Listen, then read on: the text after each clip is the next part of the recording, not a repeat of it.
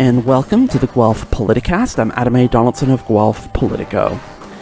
Today I talked to David Messer, who is the Executive Director of Our Food Future. It was about this time back in 2019, standard obligatory pre-pandemic reference here, that Guelph and Wellington County were announced as the winners of the Smart Cities Challenge. And that challenge that made our two municipalities so smart? Well, we were going to develop a circular food economy that was going to reduce food waste, promote sustainable food development, and increase access to nutritious food and produce. Now, by many metrics, the project has been a success, even despite the widespread interference of the COVID-19 pandemic, but the federal funds run out at the end of the year. So what happens then? The future of Our Food Future is the topic of this week's Guelph Politicast.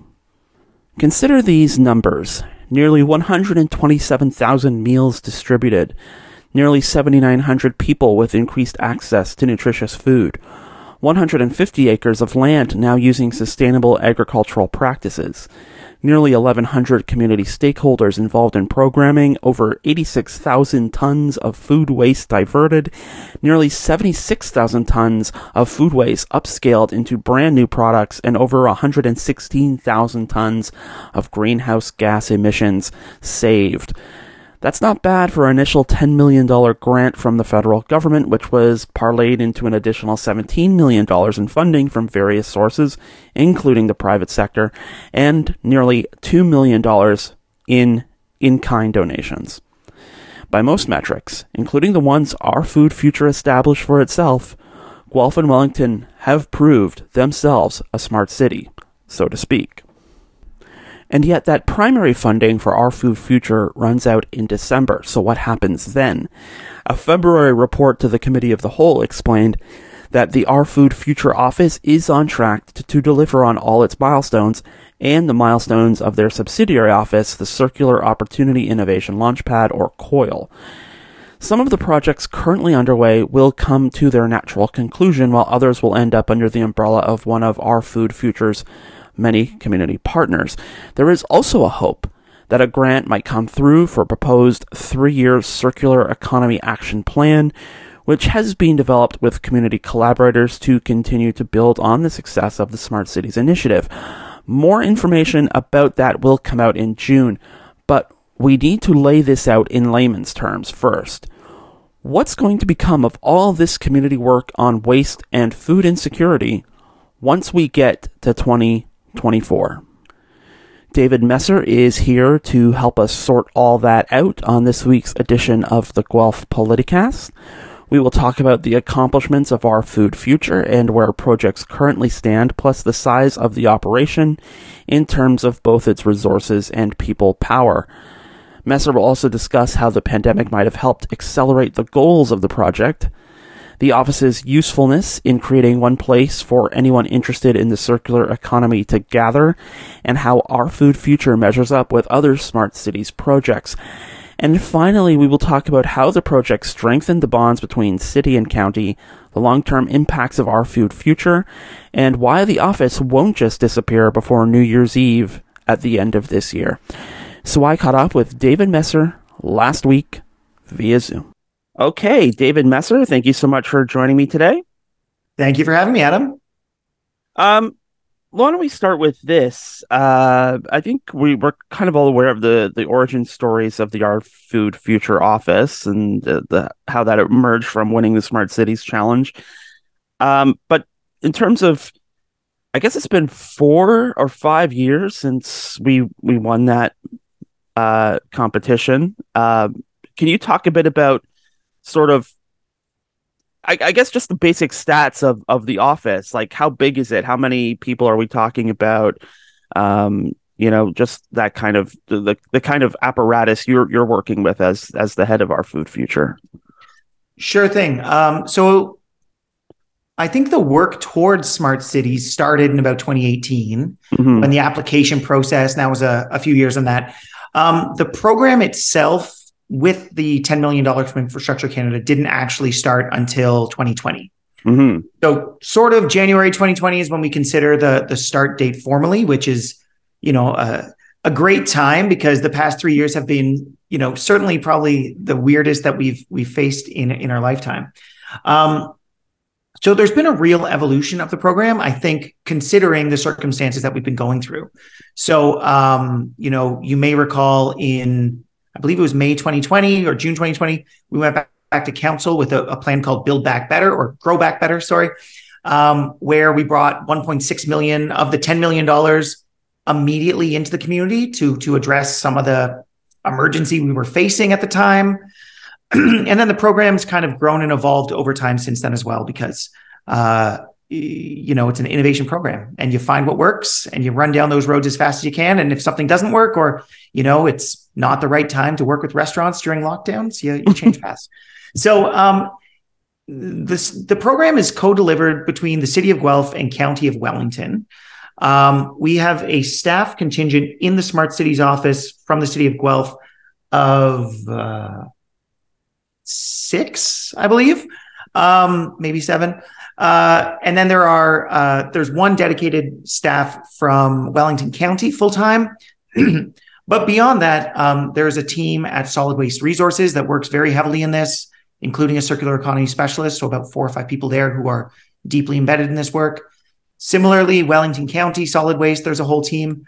And then we move out from there as really a whole community driven project. So we have 3 basic work streams as part of this project. One is led by public health, where they have 2 full-time staff working on this. Another is jointly delivered by 10C and Innovation Guelph, where Innovation Guelph has about 3 staff. It's been up to 4 previously. And 10C has about a staff of 3 or 4 working on this right now as well. And then we grow from there. So really, when we think about the stakeholders who are involved in this, we count over 1,000. Really, we're working with about a dozen departments at the university at any one time. We're working with, we've worked with 37 food relief organizations at different points, all of the different community groups from Neighborhood Health Coalition and Guelph CHC and the family health team, and everyone else is involved. So it's kind of a big sprawling project. We're looking at around, probably over 80 projects, depending on how you count them right now, with huge involvement from different people. But I think the key of this too is collaboration, and really, not just going it alone, but finding ways and intersections and kind of using the Smart City funding as this platform to pull, all these different organizations together to find ways to share resources, to share data and insights, and collaborate to address some of these big systemic issues in the food system. I think that's one of the things that made me want to do this, a podcast about our food future, is because you can see those, obviously, when I cover council meetings, I look at council agendas and look at reports and things. And there are these amazing infographics where it's like, look at all our community partners, and it's like so many different logos. And I think for me, there's an appreciation, but also in trying to understand systems, trying to wrap your head around an office that has tentacles and, like, as you said, like 1,000 different community partners, public, private, city, county, provincial. It's really hard to wrap your head around. So how do you, like, in terms of like being able to manage an operation like this, how do you do it, I guess? Yeah, I mean, it's on some level it's certainly complex. But I mean, I think a really important piece of work we did early on in this project was a food environment assessment. And so there were 2 kind of parts of this. One was looking at a material flow analysis, which tracks, it's available on our website under foodfuture.ca/food flow study. And it's this, we won an award for this at the Federation of Canadian Municipalities this year for this study, but really looking at flows from, all the way production to manufacturing, distribution, all the way down to consumers and retail and everything else, and identifying where food waste happens. So, we know a third of food waste comes from consumers, but a third of consumers' food that they purchase is wasted. But most of that goes to compost, whereas businesses who waste a huge amount as well, all of that goes to landfill. But all that downstream food waste is completely dwarfed by all the waste upstream. And so, we can go from that to look at insights on, okay, so if we're trying to address food waste, we got to do something downstream, which we have some projects looking at, how to help, daycares and seniors' homes and grocery stores rescue food and divert food to compost from landfill. But then we also have a whole bunch of stuff looking upstream to look at, how do we get those byproducts, which are huge, huge volumes of waste, and to turn those into new value. So looking at it that way, the other piece is looking at sort of a food environment assessment, which was done by public health, where we identified, what are the 10 key neighborhoods across the city and county where there is the least access to affordable, nutritious food, as well as what are the demographic factors. So who are the populations in our community that are most frequently experience food insecurity? And so, looking at how do we address that from those kind of two sides as well. So I think when you take that sort of systemic view, it helps refine down on what you're doing to say, okay, this is tackling this piece based on this insight. And a lot of the times the way you need to do that is sort of open it up. So we've run a lot of innovation challenges. Locally, we actually have a national one going right now on construction, which is a whole other piece. And when you do that, then you open up the floodgates and you bring in more partners, whether it's, businesses with a cool idea to take a waste product and turn it into an upcycled product, or working with, we funded 40 different food access organizations or sort of urban agriculture projects. And so where do those fit in the system and how can they address pieces of it? So I think that's the easiest way. And because this is, in the end of the day, this isn't a food access program. It's not a business innovation program or even a sort of civic innovation program. It's a systems change project. So we're trying to see how can we work on all parts of the system at the same time to twist it a little bit to drive in circularity and address social, environmental, and economic options. Again, though, I'm just kind of aghast because government is good at sort of directive projects. Like we have this goal that we need this a solution to. Government is not so great at changing systems. And I realize our food future is, government funded, but also part of a government. The flip side of it too is this project started out with, and I have them on my other screen here, 3 particular goals about increasing access to nutritious food and affordable food, moving to circular food businesses and enterprises, and then increasing. I'm truncating these obviously, but and then increasing the community benefit to unlock the value of waste, and then all of that is fairly straightforward. But then we're getting into areas like construction waste again, which is a huge thing, has national implications. But I guess as we'll get to the end of the federal smart cities funding in a sec, but just looking at all of this running through one city office, these massive systemic issues. I'm curious, can you do 1,000 things well, or are you, is there a concern maybe you get to at the end of some of these challenges and you realize just how you've bit off more you can chew? Well, I think this is back to that point of it's not us doing this. Right. We do some of it, but it's really this broader community coming together and driving so much of this work. So the Smart City Office plays an important coordination role. We have that federal provincial relationship, but then we have, we have working tables for each of those 3 priorities that you mentioned, where all these kind of key decisions are made. And they're bringing together our nutritious food work stream, for instance, which is focused on that food insecurity one. I think there's about 14 or 15 organizations who've been meeting for 3 years on that and guiding that whole process. And there's, a voting process when we decide how we're going to drive this and then change this. And so, we play a role in a hub kind of coordinating and sort of, I think, taking that systems view. But there's a lot of, it's everyone else driving that action. We're not delivering all of these programs. I think that's the thing. We're rolling a lot of this up together, which is how we've been able to get so much activity happening kind of at the same time, because we have so many amazing collaborators who've come in and some who've come from outside the area with, ideas saying, hey, you guys are doing cool stuff. Can we try this idea we've been trying to do here? So I think that is a little bit of how we've been able to do it. And government plays a good role in that, actually. Government's good at administering stakeholders and and setting up these agreements and figuring out KPIs, and working with people on all of that stuff. And I think we have a very dedicated, passionate team too. Mm-hmm. They'll just say, over the past 3 years, everyone in the Smart Cities office, and frankly, everyone who we collaborate with, has really seen this as, a mission to, do what we can to change the world in a few years. And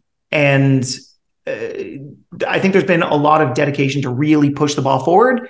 And, when it concludes, have those learnings that can grow and scale to other communities, but then also to other parts of the economy. Back to what you mentioned on construction, right? Scalability was one of the four key pillars of the original Smart Cities Challenge. So thinking about how can the solutions here scale to other communities and benefit all Canadians, not just here. And we've seen that, not just can some of our specific food interventions apply in other regions. Like we have a pilot collecting or diverting organic waste from 45 businesses right now in the institutional, commercial, and industrial sector. And our collaborators there just scaled a second version of that pilot in Calgary that's standing up using the exact same model. And so that piece. And then on construction, the whole reason that started was, we had the process. We understood how we sort of went in and approached the food sector in this sort of systemic way, and bringing together the community of the willing to see what we could do on it.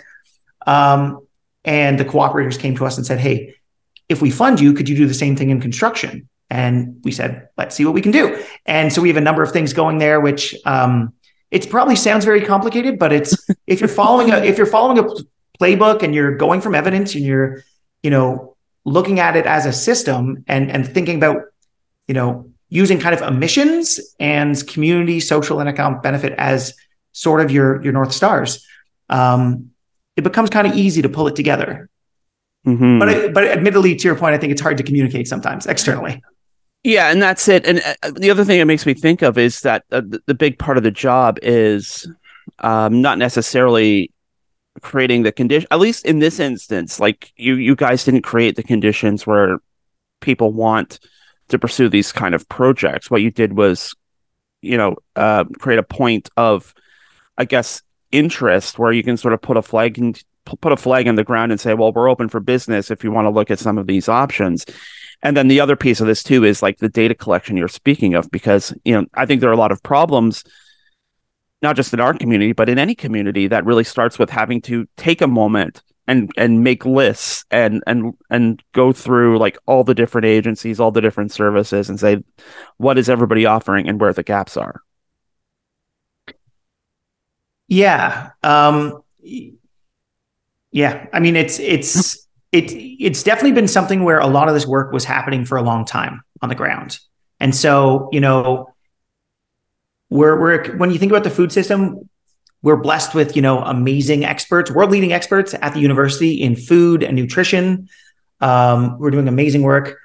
We have so many innovative food relief organizations on the ground. On the business side, I mean, Innovation Guelph has been doing things in sort of clean tech that's been sort of circular for a long time. And 10C has been doing amazing social enterprise work. So a lot of this was an exercise of pulling people together, finding some common ground, and just showing kind of that power of partnership and collaboration, I think, is really, in any community, if you took all the cool work happening by a bunch of people and you summarized it in one set of KPIs, I'm sure they would all look super impressive because they weren't being compiled before that way. Mm-hmm. And this is not to say that what's happening here is new or different, because I think there's a lot of new and innovative stuff happening here, but to say that there has been a lot. We're standing on the shoulders of a huge amount of work that's been happening for a long time in this place. We mentioned the pandemic earlier, forcing a sort of a change in plan. Maybe looking back, appreciating too that the pandemic isn't necessarily over, but did the pandemic help? I guess like it was ultimately the pandemic sort of like a good thing in terms of helping our food future reach these goals, and sort of like creating opportunities to test out some of the theories that went into creating it. I think it created definitely a different sense of urgency than there was before. and I think early on, it definitely made us change some ways we were focused on programming. So in the initial sort of approach, we had nothing on urban agriculture or food growing. But in May 2020, let me tell you, the only thing the world seemed to care about was our garden centers open and how can people grow food at home, because we were all in lockdown for the first time. So, we distributed, I think 600, 700 growing kits to kids, and did some other challenges to put funding into those spaces. And likewise on food access and food relief, it really brought that front of mind. And then following on that too, which is really interesting, we got into this incredible challenges with supply chains, and people couldn't get anything.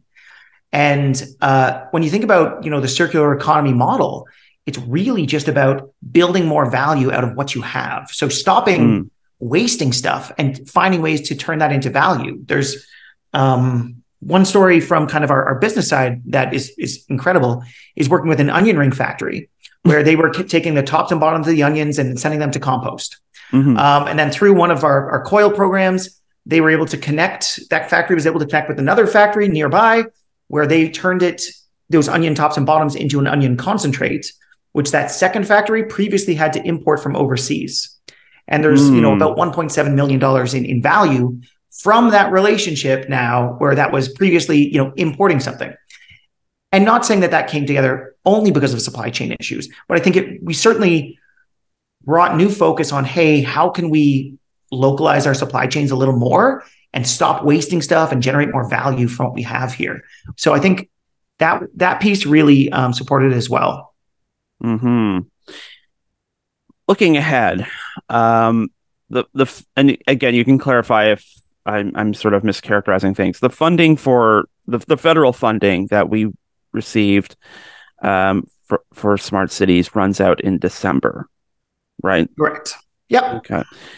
So from what I've understood from, again, and sitting in various presentations and things, is that the Our Food Future Office is presently sort of looking for funding is it funding to continue the office, or is it funding to continue the programs that have been established?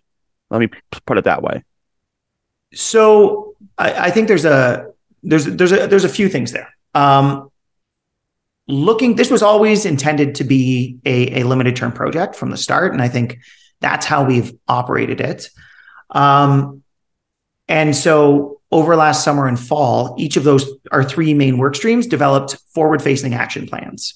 So they list out sort of 5 or 6 key priorities where all of the organizations that have been part of that work stream have agreed that saying, hey, we're going to try to collaborate on these in the years forward. And so part of our job in the next year is trying to stand up some of that scaffolding so this work can continue on in the future, whether or not there is a role in the city.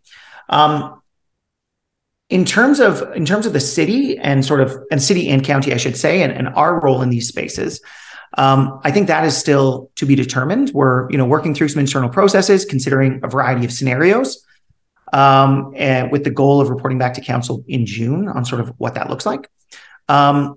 External funding could be a piece of some of that, depending on what we want to do and what we want to continue or not.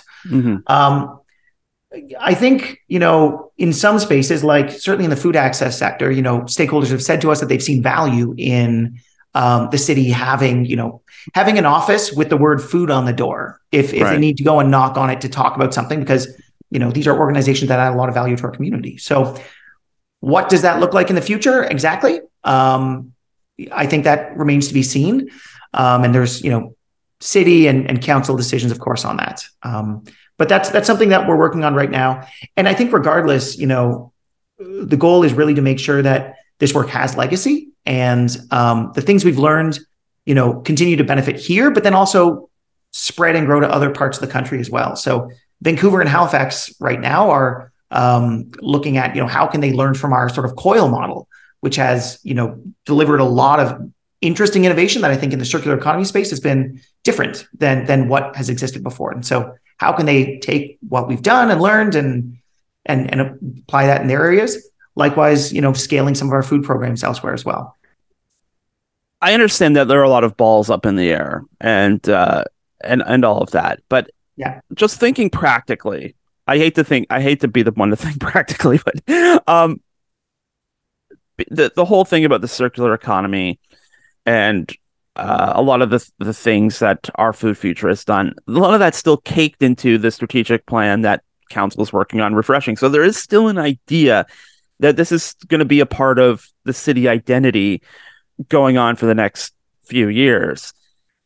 I'm wondering though, is that idea not sort of like baked into the next phase of what this looks like? That there's still going to be a door at City Hall that again, a door that says food on it that people can knock on, as opposed to like coming back to this in a couple of years and essentially having to recreate that office again, because it turns out the coordination of piece of this is maybe a lot bigger than we're anticipating, even though as you've said, there are a ton of groups and companies and other cities that have this going. That a lot of that has to do with the fact there is a door at City Hall that says food on it. Well, I mean, yeah, I don't know if going forward there'll be a specific door or if it'll be, what that will look like. So I think there's a lot to be seen on some of those things. On the circular economy side, Guelph was, kind of a leader in circular economy and a lot of this stuff before this program happened. And under the solid waste master plan, there's some incredible stuff in there to continue being a leader in this space. So there's a circular economy specialist in solid waste, and there's been lots of really cool work happening there. So, I mean, whether or not some of the functions that, have been happening through our Food Future and COIL continue, I'm confident that, the city will remain, a leader in the circular economy space. Certainly in terms of our internal operations, thinking about, there's discussions around what does a circular economy policy look like from a city corporate perspective. Mm-hmm. Likewise, Innovation Guelph, who's an amazing partner of ours. I'm confident that they're going to continue doing work supporting, innovative circular businesses, because there's so many of them. There's like our last intake, we had space for, I think 25 companies at the start. We had over 80 applications of just incredible companies. So there's going to be, lots more work happening there. So I think it's going to be part of the city identity. And I think, and one thing I'd say that's pretty cool about this is that, I've in our presentations, I've talked about some of our work being world leading. And that is actually, it's genuinely true. Like we've received an award last year from the Milan Urban Food Policy Pact, which is a global network of 250 mayors from around the world.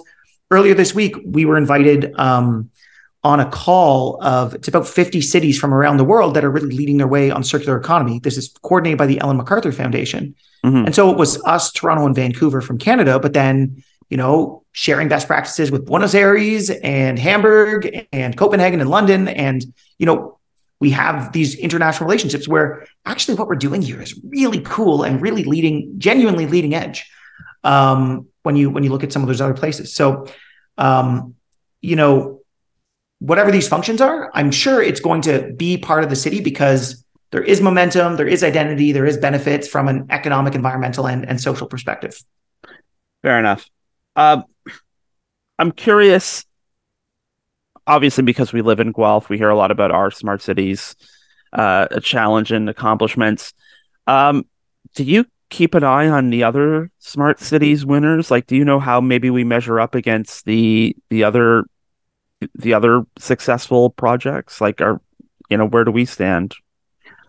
So yeah, we speak somewhat regularly, and I see them from time to time. I just saw a few in Ottawa a few weeks ago. I think some of them were impacted differently by the pandemic. So Iqaluit was one of the winners, and their whole thing was about building youth maker centers. And I think during the pandemic, especially in a largely Indigenous area, that is not necessarily, that had to be sort of timed out and extended. Bridgewater, Nova Scotia, I think also hit some hurdles and some of their I think they just launched kind of their first series of programs in last December. And so they pushed their deadline out, I think, to 2026.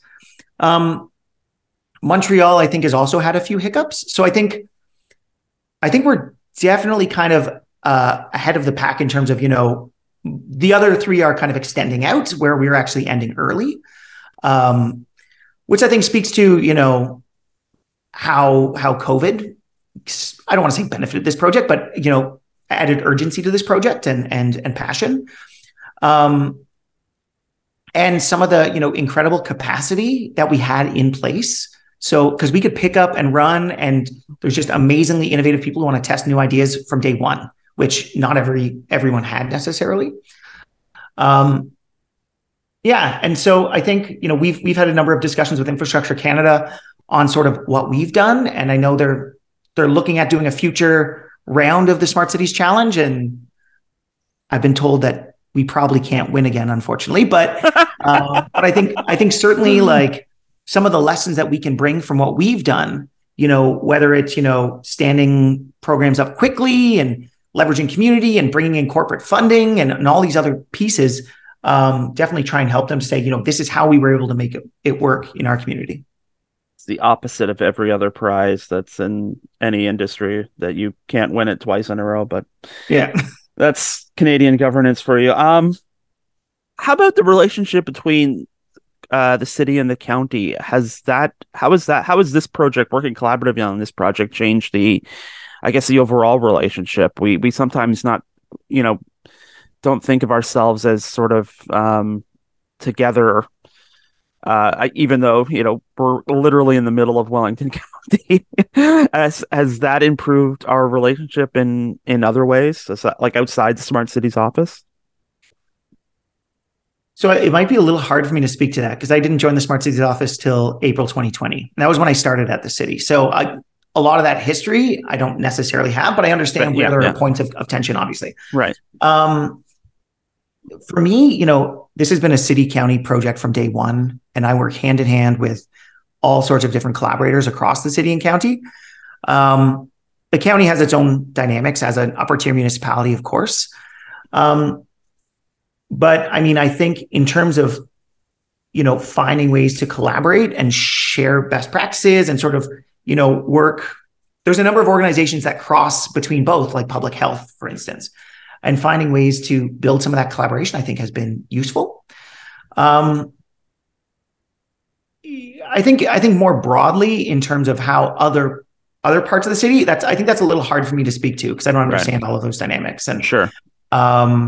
But I can certainly say, from our part, whether we're looking at,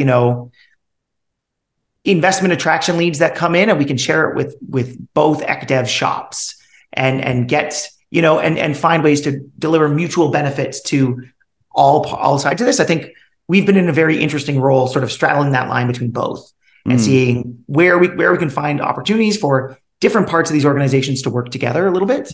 Even though some parts, like solid waste, I think has always had a very good relationship.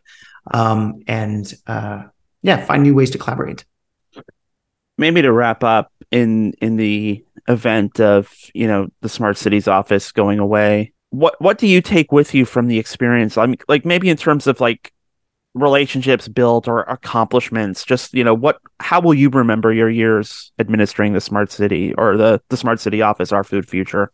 Well, okay. From kind of a professional standpoint, I'll say that, I did some stuff loosely around the circular economy before, but really diving into it and really being, a little bit at the forefront of what's happening around the world in some of this stuff. And we run by far the largest accelerator in the country on this stuff.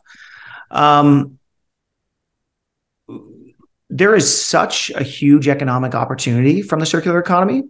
And circular economy is so essential for climate action. We, mentioned this, that, 55% of emissions can be tackled from switching to green energy. The other 45% come from how we use land and how we use resources. And the circular economy is kind of the key to solving that other 45% of emissions to reach net zero. So, from that perspective, professionally, I can't see a way to not work in the circular economy going forward, because, there's so much money coming into this space from banks and venture capitalists who see this is the future. That this is so intricately tied to the climate crisis, the biodiversity crisis, and the pollution crisis. All the things that are crushing the world. The circular economy is, not that it's a panacea for everything, but it is such an opportunity to make a positive difference and to get the world that we want to get, and that we need to get really in the next decade. So I think this project has completely made me rethink my career trajectory in terms of that, because this is so huge. And I think just for this community, we were lucky enough with the Smart Cities Challenge to sort of get 10 steps ahead of everybody else on this. So we're in a leadership position, not necessarily because we're any smarter than anyone, but because, we had some play money from the federal government to experiment and try new things, which now everyone else is like, oh my goodness, that's where we need to go. So on one level, there's that piece. Then I guess from a personal perspective, I mean, when I started this job previously, I was running a team at an organization in Toronto and was commuting several days a week. And so just the community connections as part of this program have been absolutely incredible. And there's so many outstanding people and outstanding organizations that we work with. So, I mean, getting to work with, Neighborhood Support Coalition and the incredible people at the Seed and what they're doing there, and 10C and Innovation Guelph and all these other organizations, it's, I guess, built my network of people I seem to know across the city, which is incredible. But then also really built, passion about, the organizations making a difference in this community. And I think that's something, no matter what happens, I'm going to absolutely stay involved in that for sure.